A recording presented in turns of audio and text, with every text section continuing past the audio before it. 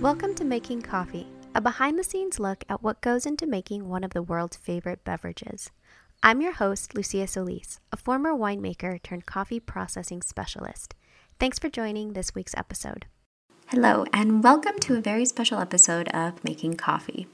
It's always a special episode when I get to break out of the routine of talking into the void to myself and instead get to talk to guests.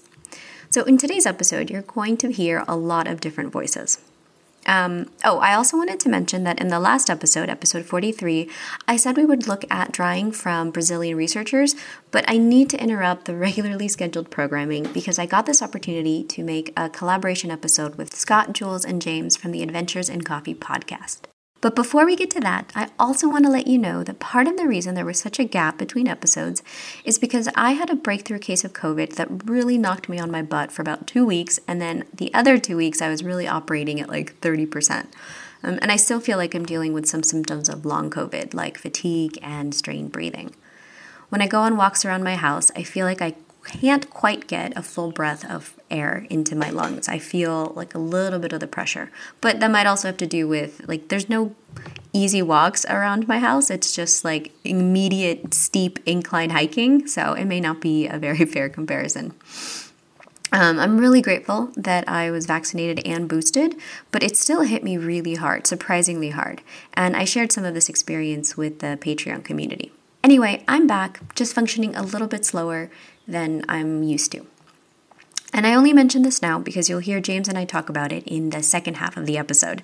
I had a nasty cough for about 13 days that didn't let me make calls or record anything. Like any attempt at talking triggered like this full body reaction to coughing. Like it was just like in my chest, and I just any talking made me want to cough. So I had a lot of silent reflection time during my illness. Anyway, let's keep this intro short.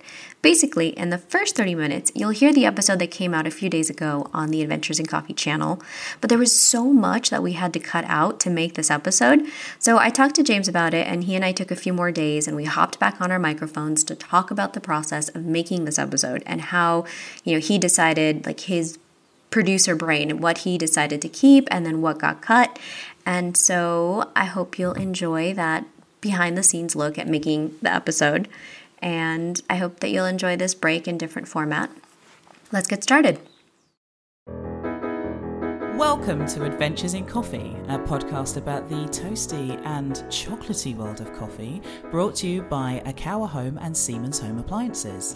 Yes, here on Adventures in Coffee, we serve you surprising coffee stories to open your taste buds and minds, and hopefully to inspire you to have coffee adventures in your very own kitchen. I'm Jules Walker, otherwise known as Lady Velo on other parts of the internet. I am a best-selling cycling author from East London and, of course, your very everyday coffee lover. I am Scott Bentley. I'm the founder of Caffeine Magazine, all-round coffee dork. I'm also an art director and a brand strategist. So Jules, look, I've got 2 coffee bags in front of me, and I wonder if you could tell me what ways they are different. This one is an old school Italian roast and the other looks like a specialty coffee. So looking at the Italian coffee, there isn't a heck of a lot of information on there apart from the fact that it's a classic Italian coffee. Yeah. Now this second bag, this looks like it's come from a specialty roaster. And this gives me a lot more information on it, Scott. So I will know the altitude that the coffee has been grown at, the variety, the processing, and the flavour notes. So there's a lot more going on. What about the difference in the price? First one that you showed me was about £3, and then this one I'm looking at is 20. So Scott, it seems here that the more information that's provided, the higher the quality is and the higher the price. Yep, bang on the nose. Okay, look, there's an interesting thing here. Where did that idea come from? I'm going to give you a little clue. I'm going to show you now a picture of the back of a wine bottle. So this is the label on the back of this wine bottle. What do you notice, Jules? There's some quite interesting technical information on here. So we've got details about the primary soils, the barrel regime. Barrel regime, 16 months in French oak. The flavour notes, rose petal, black cherry. Can I get you to read out what it says under primary soils? Marine devised sediments confer complexity and vibrancy. I'm laughing at this, but the reality is there are many things from the wine world which have been kind of borrowed by the coffee world to try and increase like the value and the price of the coffee. Have we got some like other examples of that happening? Yeah, I mean, absolutely. You can look at things like the coffee tasting wheel, the notion of things like terroir. And then, of course, you've got like the more recent things like, processing. That's the stage between you've got the red cherry and you getting the green bean out of it. Now, look, many processing techniques have been borrowed from the world of wine. You've got things like anaerobic fermentation and carbonic maceration. And people in the coffee world, they're asking themselves again and again, what's the next logical phase? Where can we go next? Maybe we could do things like biodynamic coffee or skin contact coffee. I mean, we could do this stuff. Now, I'm going to have to stop you there, Scott, because the other day, producer man James was interviewing Lucia Solis. Now, Lucia is a coffee and wine processing specialist who has her own podcast. And when he told us about what he had discussed, we decided we absolutely needed to bring her on as a guest and co-host for the show. Yeah, absolutely, because I think Lucia did suggest that it's all very well and good for us to be kind of like sitting in our cafes and our homes making coffee to keep borrowing these things from the wine world.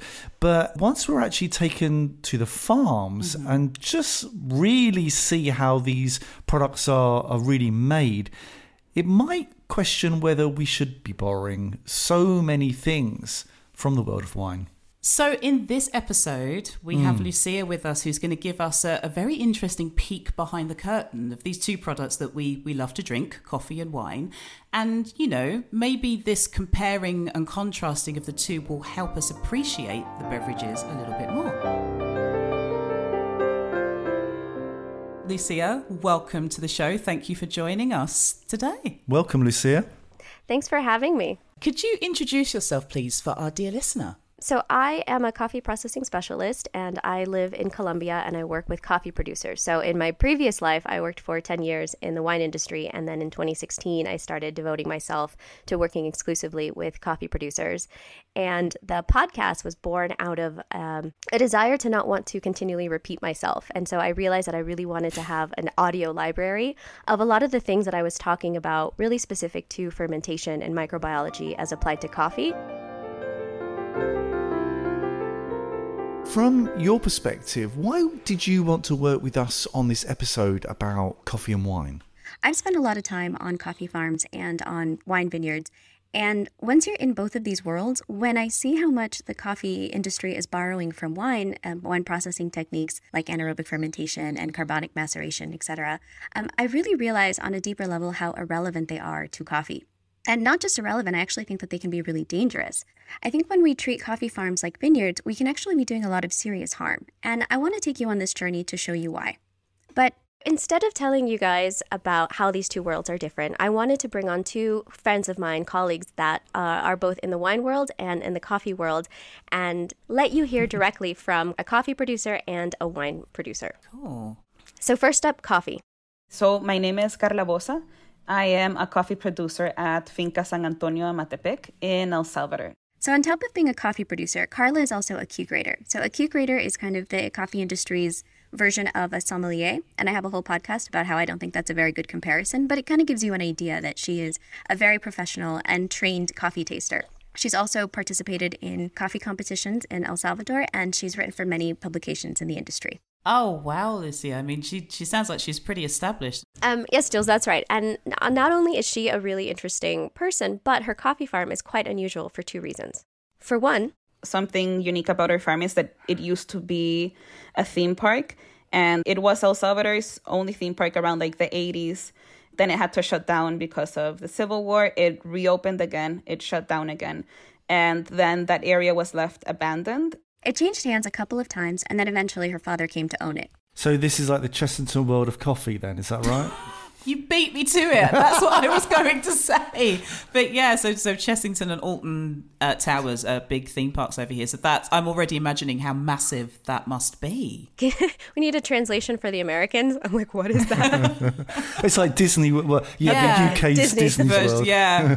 And because it was a theme park, it's actually very close to the capital, San Salvador. There is a McDonald's maybe like 5 to 7 minutes away from the gates of the farm. You can get Uber Eats delivered to the farm. If you're on the patio and you look to the left, you will see all of the center of San Salvador. And if you look to the right, you'll see a volcanic lake that is right next to us. That's kind of mind-blowing though, Jules, isn't it? It's kind of, whenever you think coffee farms, I mean, I've been to some coffee farms in Colombia. It is up a mountain track. It's really narrow. The Jeep is like slipping on the cobbles and just trying to get you up the side of this thing. But yeah, the fact that you can be on a coffee farm and then phoning in like pizza. Yeah. It's not quite as secluded as I imagine, but that in itself is just fascinating. And actually, Carla didn't grow up thinking she would be in coffee at all. I actually studied sociology, and prior to that, I was working with a water nonprofit and also with an immigration program here in El Salvador. So Carla is a very unusual coffee grower. She speaks English, she's university educated, she has the means to travel. But for me, the element that's most interesting about Carla is that she's very young. So we know that in coffee, the average age of a coffee producer is about 65. That's the average age, is 65 years old. So coffee growing is not really appealing to the next generation. Yeah. She does sound fascinating. And I also spoke with a winemaker. Yeah, I'm Todd Cohn. I'm the winemaker for Wayfarer Vineyard, and then along with my wife, we own and make the wine for Curves and Edges. Todd and I are friends from school. We both studied winemaking at UC Davis, and then after we graduated, we worked together at the same winery, and we had some extra time, and we're just like super overachievers. So in 2012, during the daytime, we would make wine for the winery, and then we would come home in the evenings, and then we would make our own wine that we made. I made garage wine in my house with him. Quick background on me, born and raised in California, where I currently live and make wine. Went to UC Davis to study how to grow grapes and make wine. And then spent about 5 years doing internships around Napa Valley, Sonoma Valley, and have been at Wayfarer now for about 10 years. For those of you who don't know, the Napa Valley is about an hour north of San Francisco, and it's considered one of the top viticultural areas in the United States. Okay, so Lucia, how are you doing this comparison between the two? We're going to be looking at 3 different points of comparison between Carla's farm and Todd's vineyard. The picking side, the processing side, and then the economics of all of it. Because there are 3 big points that I want to get across to you guys. The first big point, and this might sound super, super obvious, but in coffee, we really just want the green bean. We want the seed. We don't really care that much about the fleshy fruit or the juice or the skin around it. But in the wine industry, we want the opposite. All we care about is the juice and the skin, and we're trying to make the seed as invisible as possible. This might sound really simple, but it has very profound implications. So what I want to do now is show you, for example, what does that mean when it comes to picking? Let's look at how Carla does picking and then compare that to how Todd does it. First up, Carla. What happens is that we usually start picking coffee basically around sunrise. And it goes on until around maybe like 2 p.m. So Carla might have a dozen or more pickers with sacks trudging up and down her slopes, each sack full of coffee that maybe weighs like 50 kilos. These are really very heavy bags that people are expected to carry up these steep slopes. That's 2 Boris bikes on your back. We try to ask them to cut and harvest the coffee right when it's red, like really mature. And I always tell them to wear long sleeves, pants, long socks, and closed-toe shoes because we have a lot of bugs and a lot of insects. There might be like poison ivy or something with thorns around. So then you want to be very careful that you don't have like skin contact. So you've got these coffee pickers on the side of a mountain. Yeah. It's subtropical conditions, full clothes. Yeah. That's what I was thinking. The long sleeves, the trousers, everything covered. It just feels like it's very hot and exhausting work. And I want you to think about those cherries. They're moved around in these really heavy sacks. They're kind of moved from place to place. They're really rough and tumble. Like when I first saw this in the coffee industry, I was horrified as a winemaker how these coffee cherries were treated. So now let's go to Todd, and I asked him what happens on his picking day. We harvest everything at night. So we start harvesting at midnight and we finish at 5 a.m. We'll have a tractor with what's called a bin trailer. It holds 2 of our half-ton bins. So on that tractor, we have a large light tower with LED lights, and it floods the whole area around it with light. And then the second aspect is each person has a headlamp. Why does Todd pick at night? So it's really important to pick for us at night, because if we pick during the day, a few things can happen. So the grapes are warmer during the day. All of the fruit gets eventually put into a half-ton bin and then stacked on a truck. So that creates juice. Mm-hmm. And if it sits in there and it's warm for 2 hours, then it can actually start fermenting, along with bacterial growth or other things that can happen. And we don't want that to happen yet. I'm not ready to start fermenting until I'm ready to start fermenting. You can hear that Todd is constantly trying to minimize heat and breaking any of the fruit, like physically breaking the grape clusters, because any physical damage and heat can accelerate the microbial process of turning grape juice into wine. And if he doesn't put this much care into picking, the wine flavors will be unpredictable. This is a really interesting contrast here, because Todd is being so careful not to break the grapes and not to kind of let any of the juice kind of like seep out. But for Carla, it's just like, let's just get them off the tree, get them in a bag and get them down the mountain as soon as possible. Just such a contrast between the two. Exactly. As I said before, it's really about getting the seed out, so we don't really care about the flesh that much in coffee. But in wine, it's a totally different ballgame. It's all about the flesh and how you treat that flesh, so being careful is really important. And in coffee, what first horrified me, I realized is not really that important.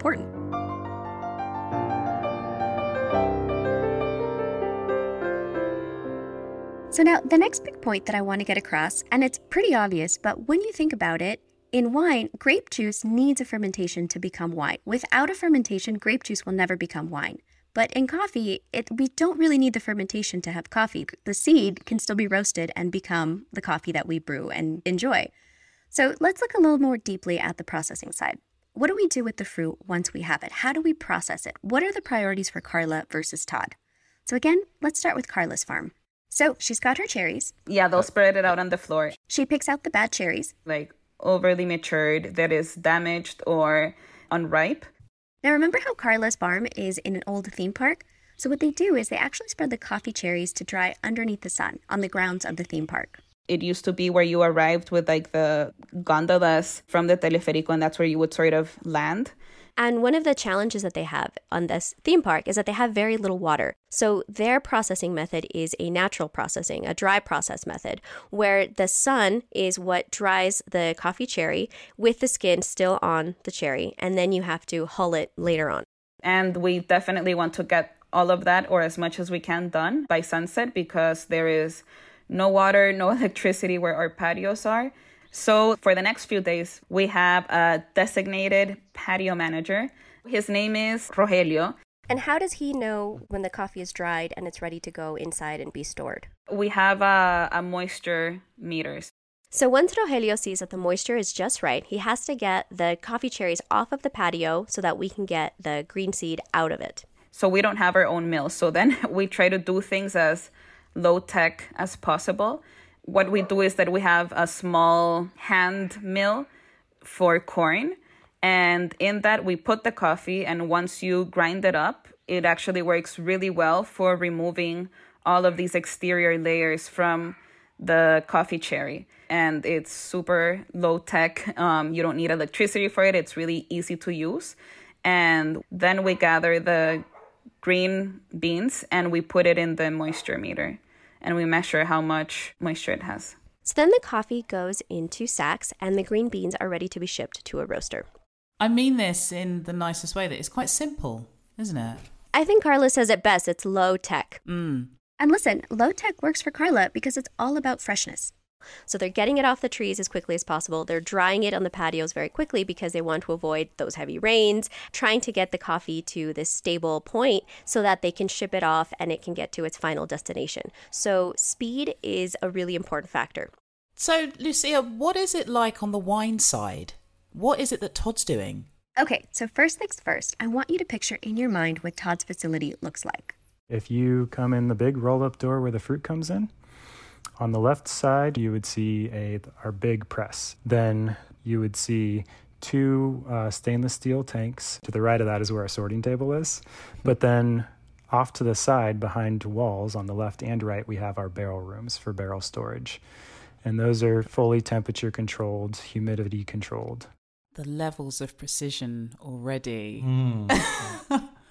So yeah, the tanks, these facilities are pretty intense. But even before the grapes have arrived, Todd has scrubbed everything down, the whole winemaking team, everything. We sanitize anything that's going to touch the fruit, including our own hands and feet. The sorting table that I mentioned, it'll get some sort of soap on it to rinse and clean everything up, and then it'll get an acid to neutralize it, and then an actual sanitizing agent to really sanitize. We do that with the press, the tank, anything that's going to touch that wine at all gets a full sanitation. So in a typical 8-hour day, we spend about 4 hours just cleaning and sanitizing. So why is there so much sanitation going on in the wineries? It's all about the fermentation and the microbes that are doing that fermentation. I mean, Lucia, I wonder if you can kind of elaborate on why this fermentation is so important. Well, in wine, fermentation is the key to quality. Without fermentation, grape juice will never become wine. So the identity of the microbes that are doing this transformation are the ones that give wine its characteristics, that give wine its flavor. I think I get this. So there's the microbes, and they're doing the fermenting, and the wine is going to taste more like this with that microbe, and it will taste like something else if you use a different microbe. So it really matters what microbes you're using, and you've got to be on top of it. Exactly. However, in coffee, even though there is a fermentation that is part of the processing, it's not necessary. You can completely skip the fermentation and you can still have coffee seeds turn into green beans, turn into roasted coffee. The fermentation can definitely impact the quality of the coffee, but it's not necessary. So for Carla, it's much more low tech, it's low cost and a lot more accessible. Whereas for Todd, it's much more high tech and definitely much more high infrastructure because the fermentation literally makes or breaks his wine. I get it now. Coffee doesn't need complex fermentation to be a good coffee, but it can use it and it helps, right? If you include a fermentation stage, it could taste much better. Well, yes, that's true. It could taste better, but this is my third and final point. Coffee and wine are just economically worlds apart, like totally different worlds apart. And indeed, what's economically feasible in the wine world is not necessarily appropriate or feasible in the coffee world. So I want to give you an idea of just how different these two worlds are economically. So let's look at the pickers. I asked Carla how much they earn. So what is determined by law? It's what we follow. And we pay $1.92 for an arroba. And on top of that, we also provide people with 3 meals a day.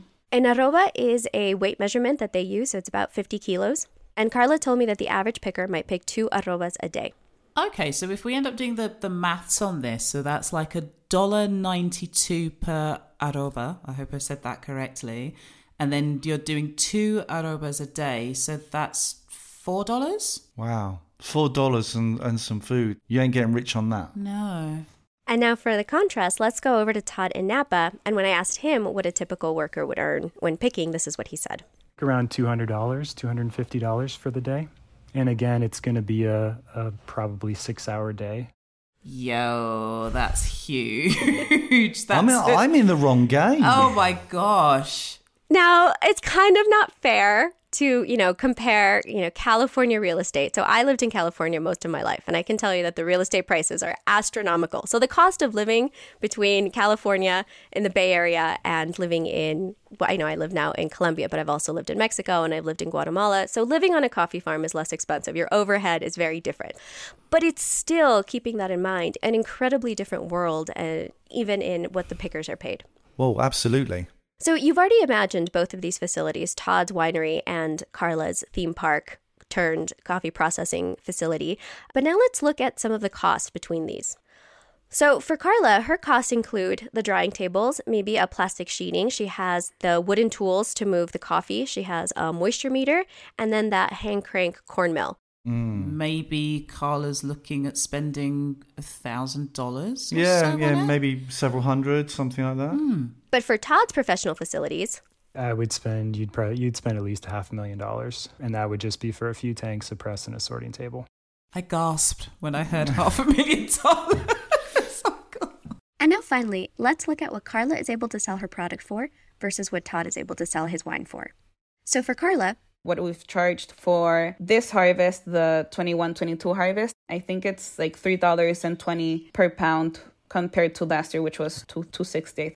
And in the UK, you might find that coffee, Carla's coffee, for about £9 per bag. And of that £9, she has probably earned £1.60. That's roughly double the typical coffee farmer would earn, so it's pretty good. Okay. So, yeah, it's probably pretty good coffee then. So let's see, how much does Todd actually earn for his wine? Yeah, so a retail bottle of 750 milliliters, retail price is $90 for a Pinot Noir and Chardonnay. I mean, it's kind of obvious, but can you talk us through why there is such a big discrepancy between what Carla is earning and what Todd earns? Todd sells directly to the end consumer, and there are a lot of tourists who come to Napa to the wineries, and he's able to build a relationship directly with the people that buy his wine. Carla, on the other hand, sells through intermediaries and ultimately to a roaster who then sells it to a final consumer. So for Todd, he's able to set the price that he wants to set, and people come to him to buy his wine. But for Carla, she can only really sell to a number of people because she's not able to sell directly to the consumer. She has less ability to just say, this is the price that I'm going to sell my coffee for, and then people are going to come and buy it. Okay, so if there's this trend now of basically coffee producers, sort of using these funky wine fermentation techniques, how expensive would that be, Lucia? I mean, like doing these things like the carbonic maceration and stuff like that. Well, I think something that we need to think about is that when a lot of producers are looking to wine to do these examples, they're really just copying what they're seeing. So a lot of times they invest in the tank, the equipment that Todd was talking about. So a lot of producers will invest in some of these expensive stainless steel tanks. And a lot of producers can spend a significant part of their income just trying to buy the things to copy these processes. So look, Lucia, at the top of the show, we mentioned how like the latest thing that the coffee world is borrowing from the wine world are these like really out there crazy fermentation techniques, anaerobic fermentations and the carbonic macerations, that sort of thing. But as you put it, some of these fermentation techniques are not only wildly inappropriate, but actually maybe even quite dangerous for some of these coffee producers to be really involved in. So I'm curious, do you have a story of when maybe this has gone wrong for a producer? They've been asked specifically to do something and then it's kind of not worked out. Unfortunately, I do, and I actually have a lot. It's not an uncommon story that I hear from producers that reach out to me because of things that have gone wrong. But there was a producer that I was working with in Peru, and he was asked for a particular anaerobic process. He did as much reading as he could on the internet about how to do it. But once he did about half of his production in this way. And once he had finally finished the process, he sent a sample to the buyer and they didn't like it. And so they didn't end up buying the coffee. And because it was such a weird process, he couldn't find anybody else to buy his coffee. So for that year, he lost half of his production. It was just sitting in the warehouse. And when I talked to him, it was about 18 months later, and he still had that coffee sitting in the warehouse because he couldn't find anybody to buy it. And this was really a striking example because it wasn't just that he lost, half of his production and he lost that income and maybe he lost some time. It was such a significant investment for him that he was really questioning his position in coffee at all. He was thinking, I think I might need to leave coffee. I made an episode with him called The Escape Velocity of Coffee because he was just thinking, I don't think I can be in this industry at all anymore. That's awful. I mean, that's just so damn irresponsible of the person that asked that. I mean, in some ways, you're asking the people least able to carry the burden to carry that burden. And if you want that, put your money up and say, well, if it goes wrong, I'm still going to pay you for it because I've asked you to do it. Yeah. Surely that's the only decent thing to do. I think so. I mean, I'm kind of confused. Who exactly is asking for these coffee producers to do it? I mean, it's not me writing emails to coffee producers and saying, hey, do like a funky wine process for me. I mean, where is this demand coming from? Who's pushing for this? Yeah, Jules, I think it's really interesting too because you're right. It's really not coming from consumers because, again, remember, Carla doesn't sell her coffee directly to the end consumer. She sells it to the intermediaries. And so it's the intermediaries' role and the roaster's job to make these coffees exciting and interesting and to sell them. And so where they're looking to differentiate the coffees, the more you can put into describing this coffee, the higher perceived value and the higher price you could potentially get. And so a lot of this pressure is really coming from the middle kind of back. It's kind of both ways, from the middle back to the producers and then from the middle out to the consumers to want these coffees. So it's creating kind of like this weird vortex that is kind of unfairly putting all of this pressure towards producers to create these coffees, which, as we've seen, can be very difficult for them given their circumstances. So Scott, I have to ask, after Lucia has so brilliantly taken us on this journey, we have heard about how coffee has borrowed from wine. What are your thoughts on that now after hearing this? Yeah, thanks for kind of like throwing me under the bus there, Jules. No, I think the interesting thing here is that there are many good things that we can take from wine, but I think to kind of just overlay a different business model onto coffee is not helpful or productive. And actually, maybe what we should do is just let coffee farmers be coffee farmers and do what they do very well and compensate them for what they're doing, and maybe not demand of them of things which are outside of their comfort zones, maybe. What you just said, Scott, about not demanding things that may not be possible, that's got me thinking, what can I do as a consumer? Because I'm not the one demanding that. The consumers are not the ones demanding that. There are lots of middlemen running around making these things happen. So as you know, on this end of the scale, what is it that I can do as a consumer to be better? I don't think I'm particularly well positioned to answer that, but maybe Lucia is. Now I'm being thrown under the bus. No, I think that, as consumers, we still do have a really strong voice in terms of our voting and what we're voting for when we're purchasing these coffees.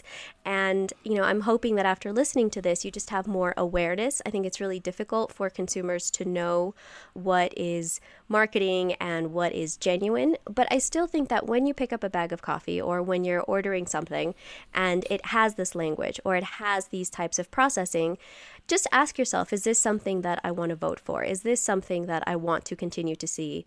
If we can just start with that awareness and to start to get more curious about our coffee and where it's coming from and who's making it, I think that that is the first step towards making real change and to shifting some of that power back to producers and to, coffee production.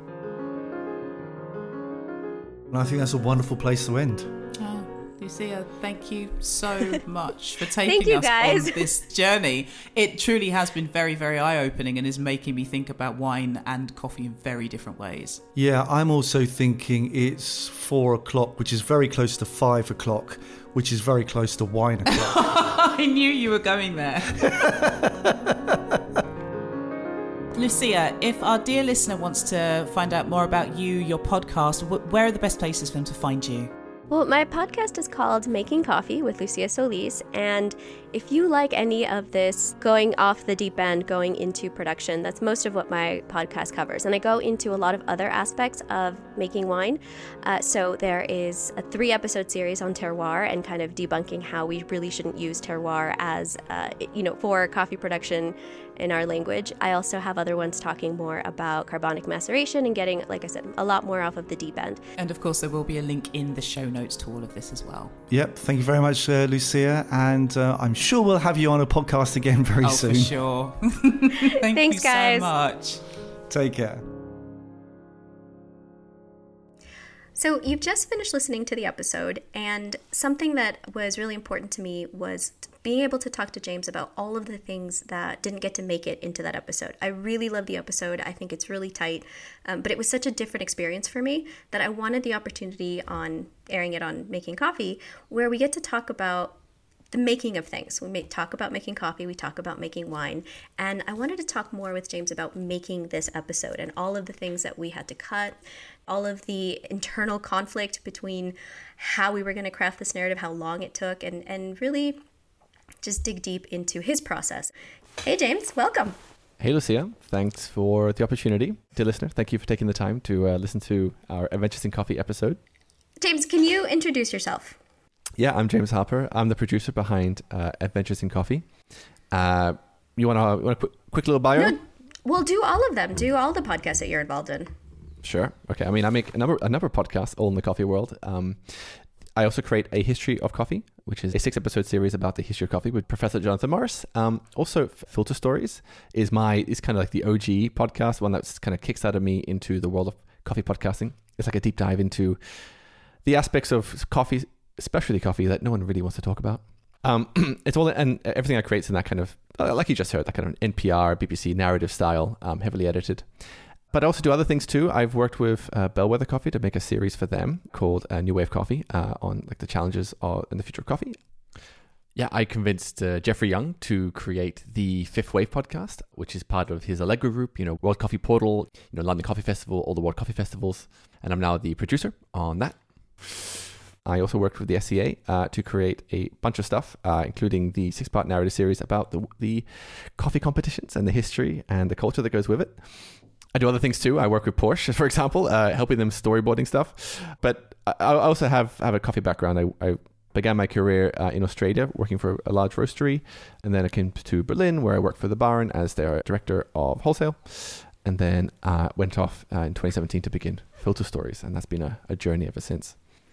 James, how do you decide what projects to work on? So I have questions. I have gray spots in my understanding of coffee. And I want to have those gray spots filled in. For example, I'm working on a coffee science series, which will be my big Filter Stories thing this year. And I'm not a scientist. In fact, I studied economic history at university. And I want to know more about coffee science. But my God, I cannot for the life of me wrap my head around it.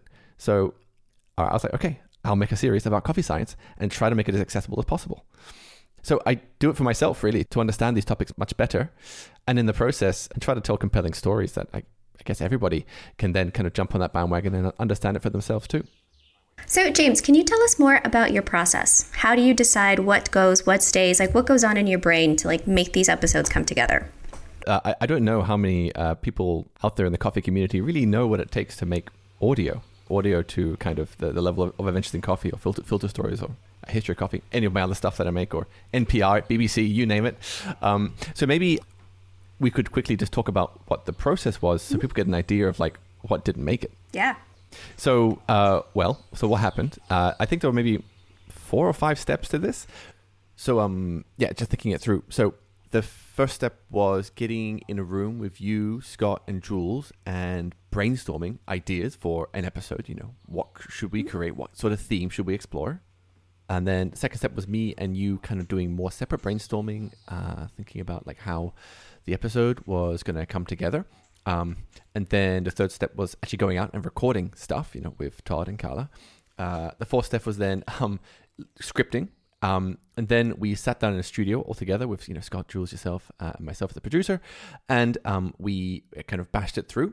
And then the next step was to review that, edit it. And then we did a re-record session, did some more editing, added some music, etc. And voila, we were done. Yeah, so let's go back to that first conversation we had, like before I had COVID, like when we were still in the planning stages. I remember listening to the Adventures in Coffee episode where you had the Masters of Wine and you were doing this blind tasting between, can these Masters of Wine taste these coffee, and then can Jules and Scott identify these different price levels of wine. And that was really fun.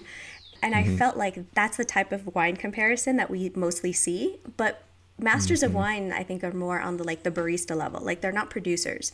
And so I felt like that part of the conversation was missing. And so I felt like, okay, the Adventures in Coffee audience has already had an introduction to coffee and wine, but it's still more of the same, where we're still talking at this surface level. And so I knew from the beginning that I really wanted to do something at a more profound production level, because that's also my expertise. And I remember in that first conversation mentioning that I wanted to have a producer. And I remember Scott saying, now it's really hard. It's been hard to get producers to talk to us. They don't like to be recorded and go on record. And then we went into this whole conversation of I know, I have trouble getting producers to talk to me because of this power imbalance, where if they criticize the industry that they're a part of, then it's really dangerous for them. And so we think that they have all of this market access and autonomy, but they don't. There's a lot of pressure on them.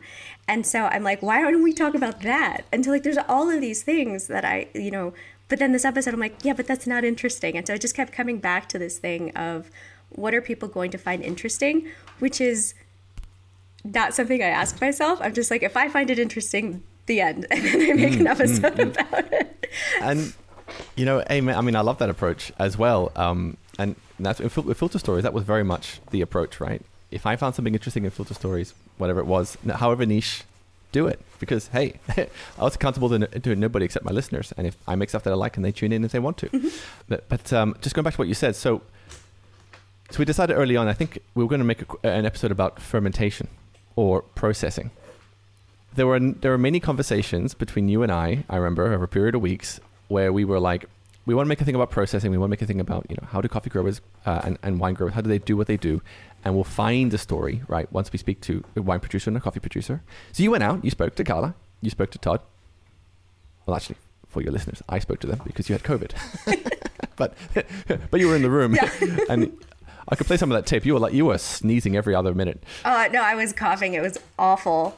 I mean, do your listeners want to hear what you sound like when you're coughing and splurting away in the background? I think we should have a little sample of that since you have it.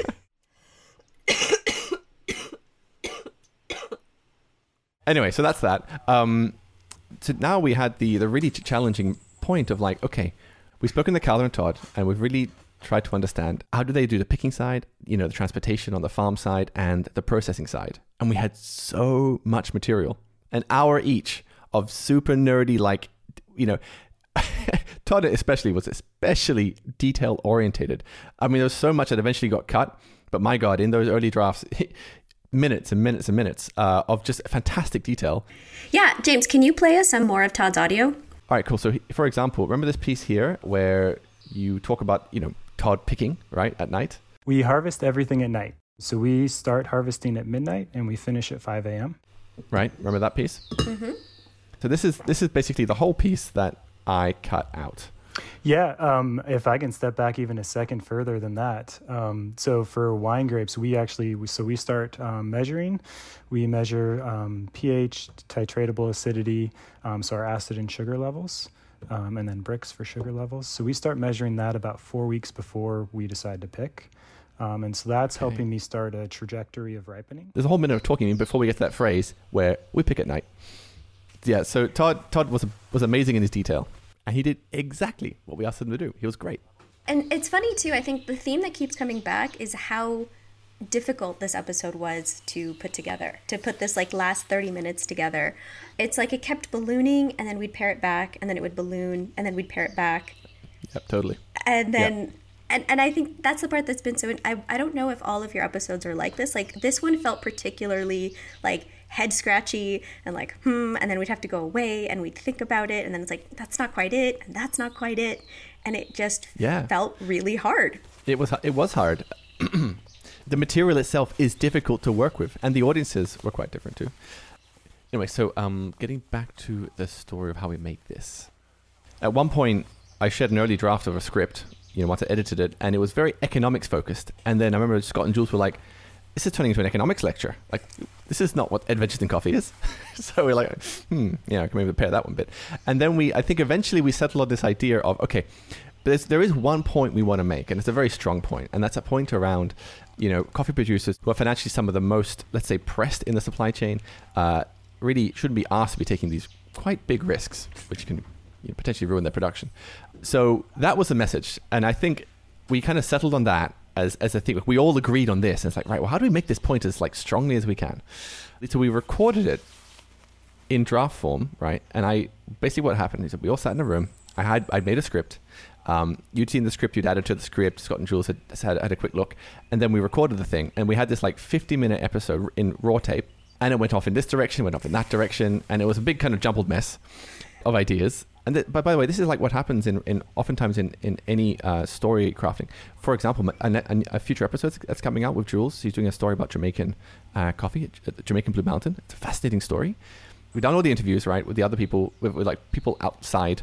We come into a studio, we record the thing, and that first cut is an hour long. Very normal. And we got to halve it. We've got to take it in two. So what do you cut out? What do you leave in? And then there's this kind of constant process of just...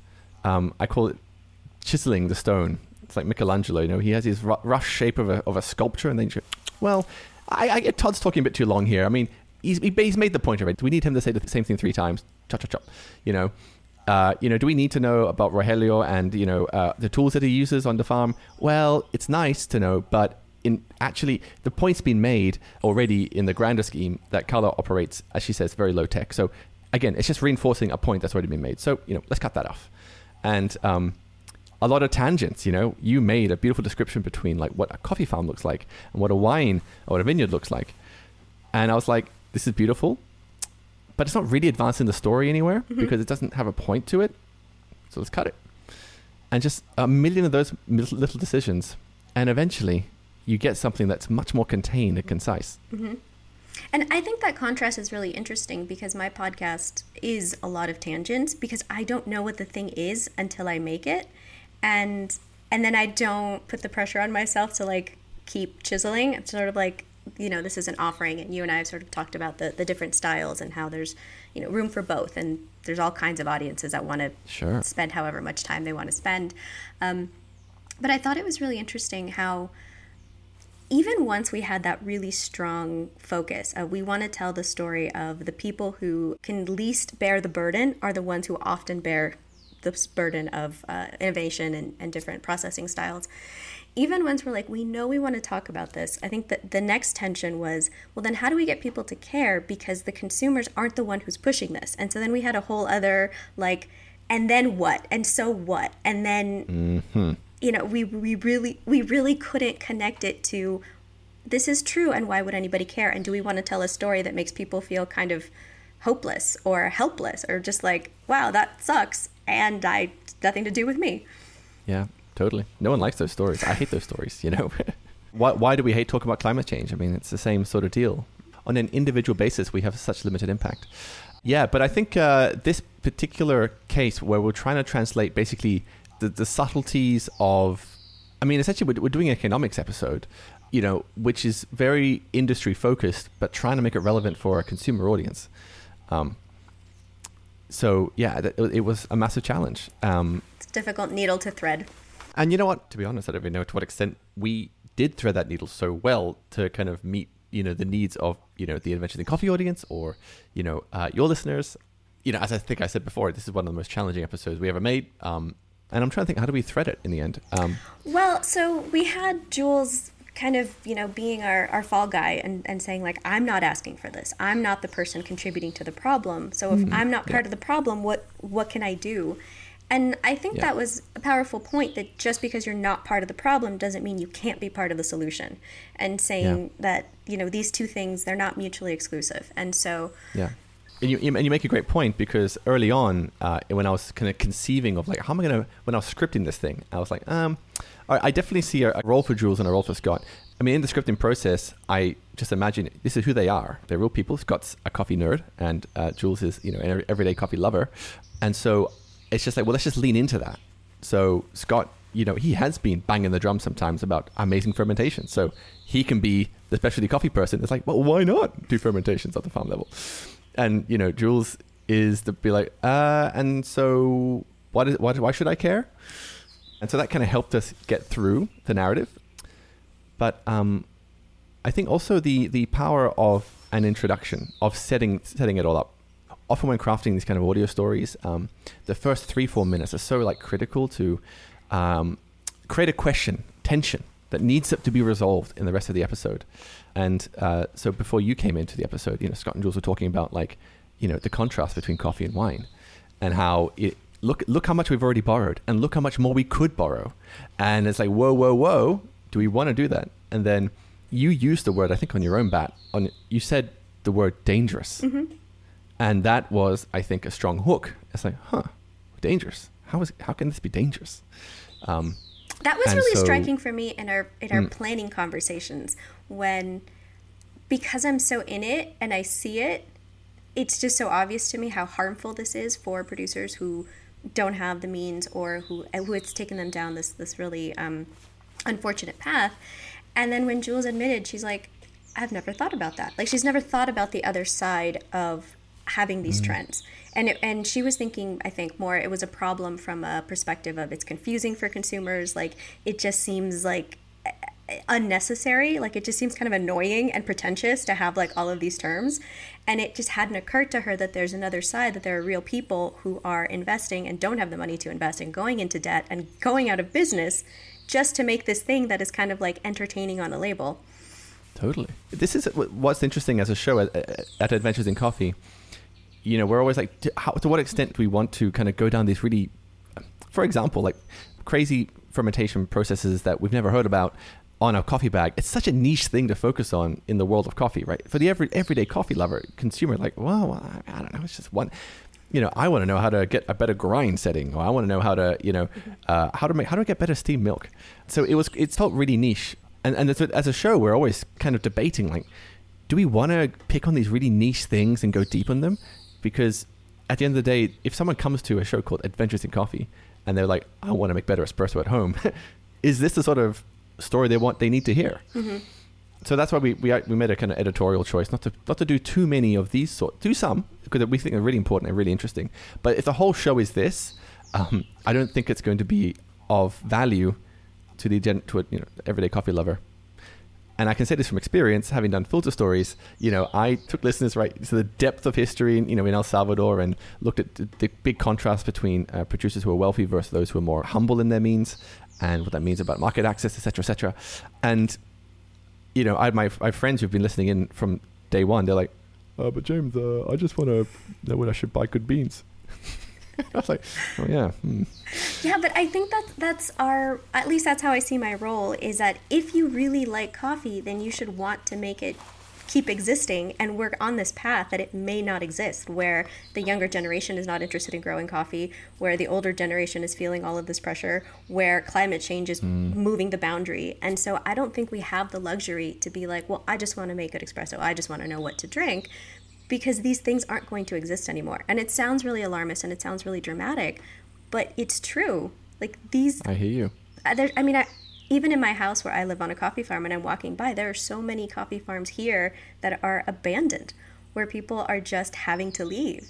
And if we keep only focusing on the fun parts, it's actually not going to exist anymore. Lucy, I'm in total agreement. And I think I often try to bring, issues of farm, sustainability and farming practices and our role as consumers into the conversation. People don't want to hear it. I know it's not always been easy trying to convince, Scott and Jules to do these sorts of stories, because they're very consumer orientated. The consumer world is so divorced from the growing world. Mm-hmm. And as you say, it's crazy because it's like a house of cards. And as soon as producers stop producing coffee, the whole thing is billions and billions are going to come crashing down. And we'll be there being like, looking at the rubble being like, we told you so.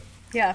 So, James, something that I thought was really interesting in this process was how much time we spent on the takeaways. So how much time of our just planning and talking was like, how are we going to give people something that they can do, something tangible? And there was a lot of pressure to, give people something that they could do.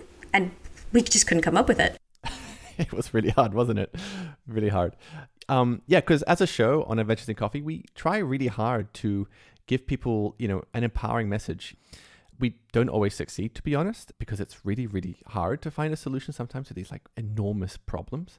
And I don't even know if we succeeded in this particular example with this episode that we made. But our intention is always to offer like takeaway actionable advice. Like that part was interesting to me. I'm like, look at how us, people in this industry, people in this profession are going round and round, and we, with our brains, can't figure this out. Like that to me is the story, is that there is no clear solution and that it's going to be everybody coming up with their own solution. So it's like, let's spend a little bit more time on the problem and let everybody think about what they can do, like how they can contribute in 100 different ways. So, but I hear it like in terms of your podcast, I know this as a listener. I have listened to it, and I'm like, you basically gave me 3 really interesting nuggets to think about. But I remember leaving the episode being like, so what was the main takeaway though? Like, what was it? And it's funny. I mean, this is the hardest part about storytelling, is trying to figure out, what's the point of the story? Mm-hmm. Always the hardest part. But when you get it right, it's like, oh, duh, that's what it was. But it's really hard to find.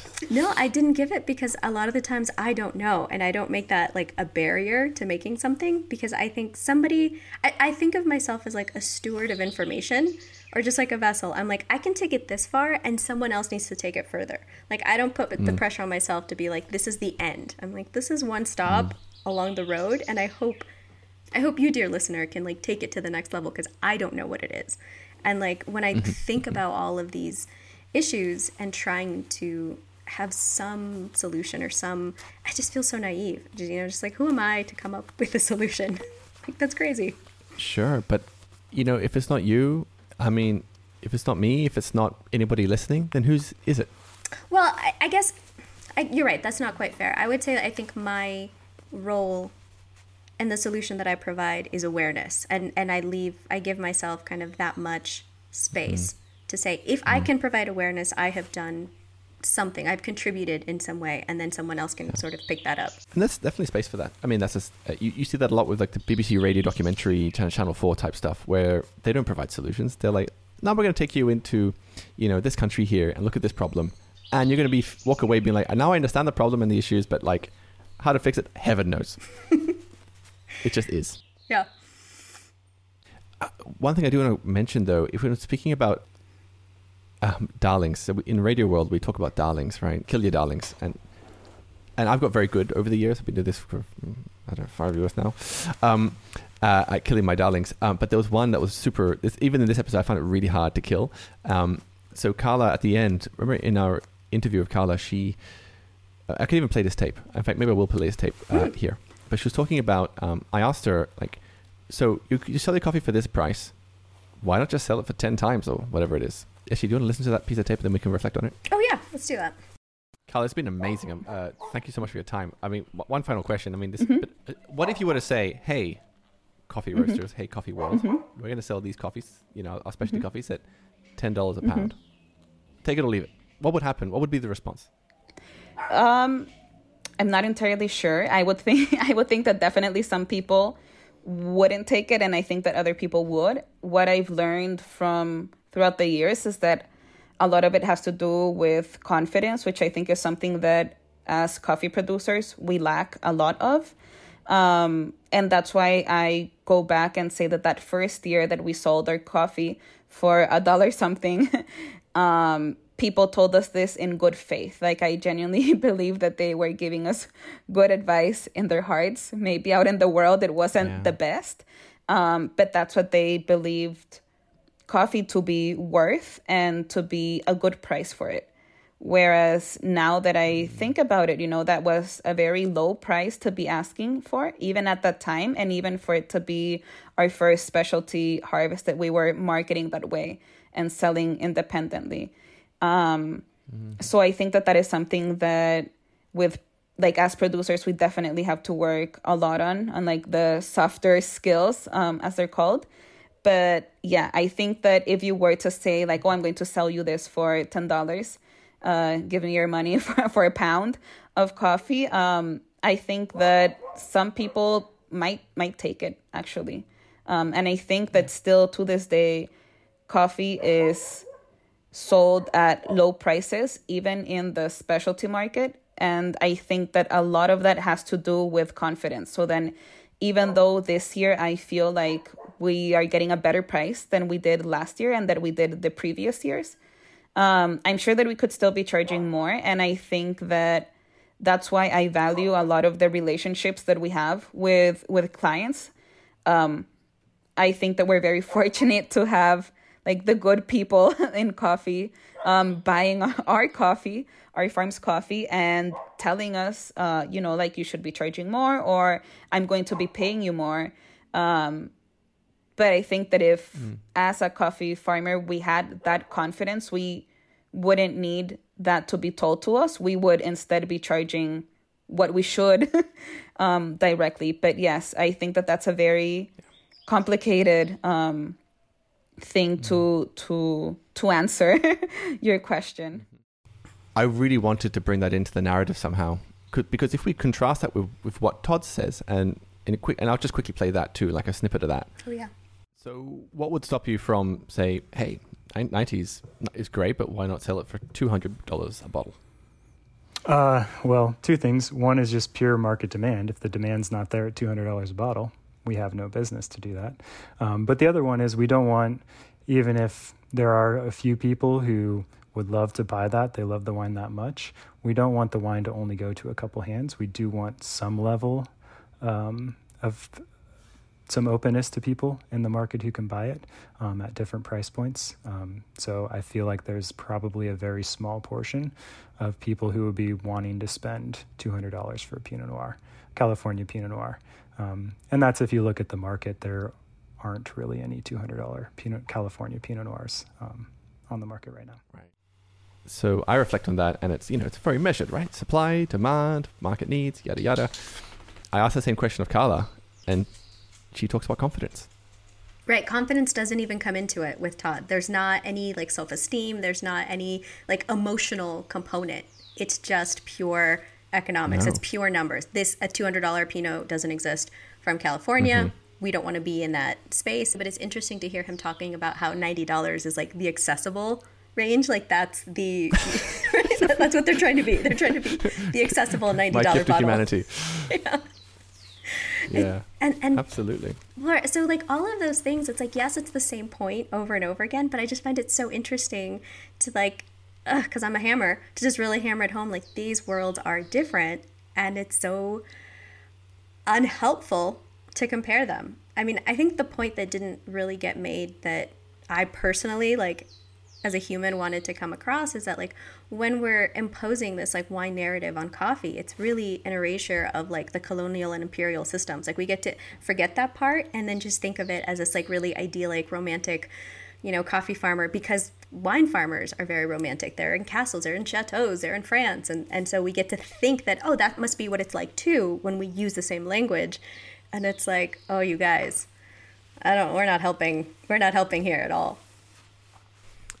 I hear you, and again, editorially, I have these same thoughts sometimes, and actually, sometimes it does change the narrative. I mean, there have been moments where in the show we're like, oh, why don't we speak to like this person for the show? I'm like, do we really want to be talking to someone who has like a direct connection to colonialism? Like that firm is directly connected. Do we really want to bring them on the show when talking about, for example, the Black experience in Jamaica in the 1700s? Yeah. Lucia, if I may. One final point I want to raise. So this episode of Adventures in Coffee obviously was geared towards consumers, coffee drinkers, right? And I believe that there are many of your listeners who run coffee farms, own coffee farms.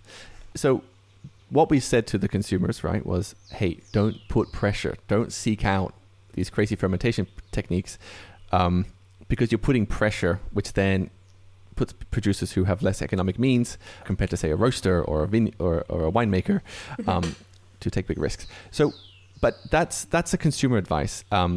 Here's a challenge for you. What if I'm a producer? What if I'm a coffee producer? And indeed, I have a bit of capital. I want to take those risks. I see this market demand for this sort of thing. Like, what do you say to them? I'm a big supporter of producers who want to experiment because it just lights them up, because they find it super interesting. And I have met producers like that who were just really curious, really nerdy, and really have this genuine enjoyment of processing. And I think that comes across in the coffee versus somebody who is doing it from this pressure, somebody who's doing it from a just scared and trying to compete versus somebody who's inspired. And I think the problem is those things can often look the same to a consumer. You don't know if a producer was doing it as an innovative, just inspirational, fun thing, or if they felt pressure and they have faced some consequences from this. So, I mean, I'm more on the move of just not putting processing on bags at all. Like, I've sort of shifted my personal perspective on this before, where it was like, you brought it up in the beginning with the wine bottle, with, the more information we have in this wine model, the more perceived value there is in the product. And so wine has moved into that of like just jamming labels with as much information as possible and websites and just more and more information. And I'm not sure that's the way to go. I like the idea of producers making coffee however they want. And then just, as a consumer, it's like, well, you just really like how it tastes. So I don't know. In the beginning, I used to talk a lot about, instead of saying like washed or natural, like maybe describing the process. And now I'm really going against that and saying like, I don't know if that needs to be on there. So it's an evolving thought, an evolving like advice. I hear you. But the thing is, we know that fermentation techniques can lead to changes in flavor, sometimes very valuable changes in flavor. Mm-hmm. So what do we say to a producer who wants to change the flavor of their coffee and experiment? I feel like we shouldn't say anything, Right. The whole point is like, I don't know if we should be having opinions about what coffee producers are doing because we don't have opinions about what wine producers are doing. We don't have that feedback. So the question is not, well, should we be pro this or anti this? I feel like we shouldn't have a say as consumers in this part of the business. Let them do whatever they want to do. Well said. Well said. So we should probably wrap this up for the benefit of your dear listeners. So like it just, well, thank you, James, for taking the time to make this little extra bit on the episode. And until next time. No, the pleasure's been all mine. It's so rare that I get to do something like this, to talk about behind the scenes. And I hope your listeners care. Did you care, listener? Did you care? I hope you cared. Where can people find you, James? Instagram's probably the easiest place, at Filter Stories Podcast. And yeah, you'll find all my various shows. You'll find a history of coffee, Filter Stories, Adventures in Coffee. Just type it into any good podcast player and they will turn up like magic. Yes, absolutely. I've enjoyed a lot of those series, so I'll definitely put my list of my favorites and then kind of everything else that you're connected to. Oh, that's very nice of you. Cool. Well, thanks for this. It's been a tremendous amount of fun.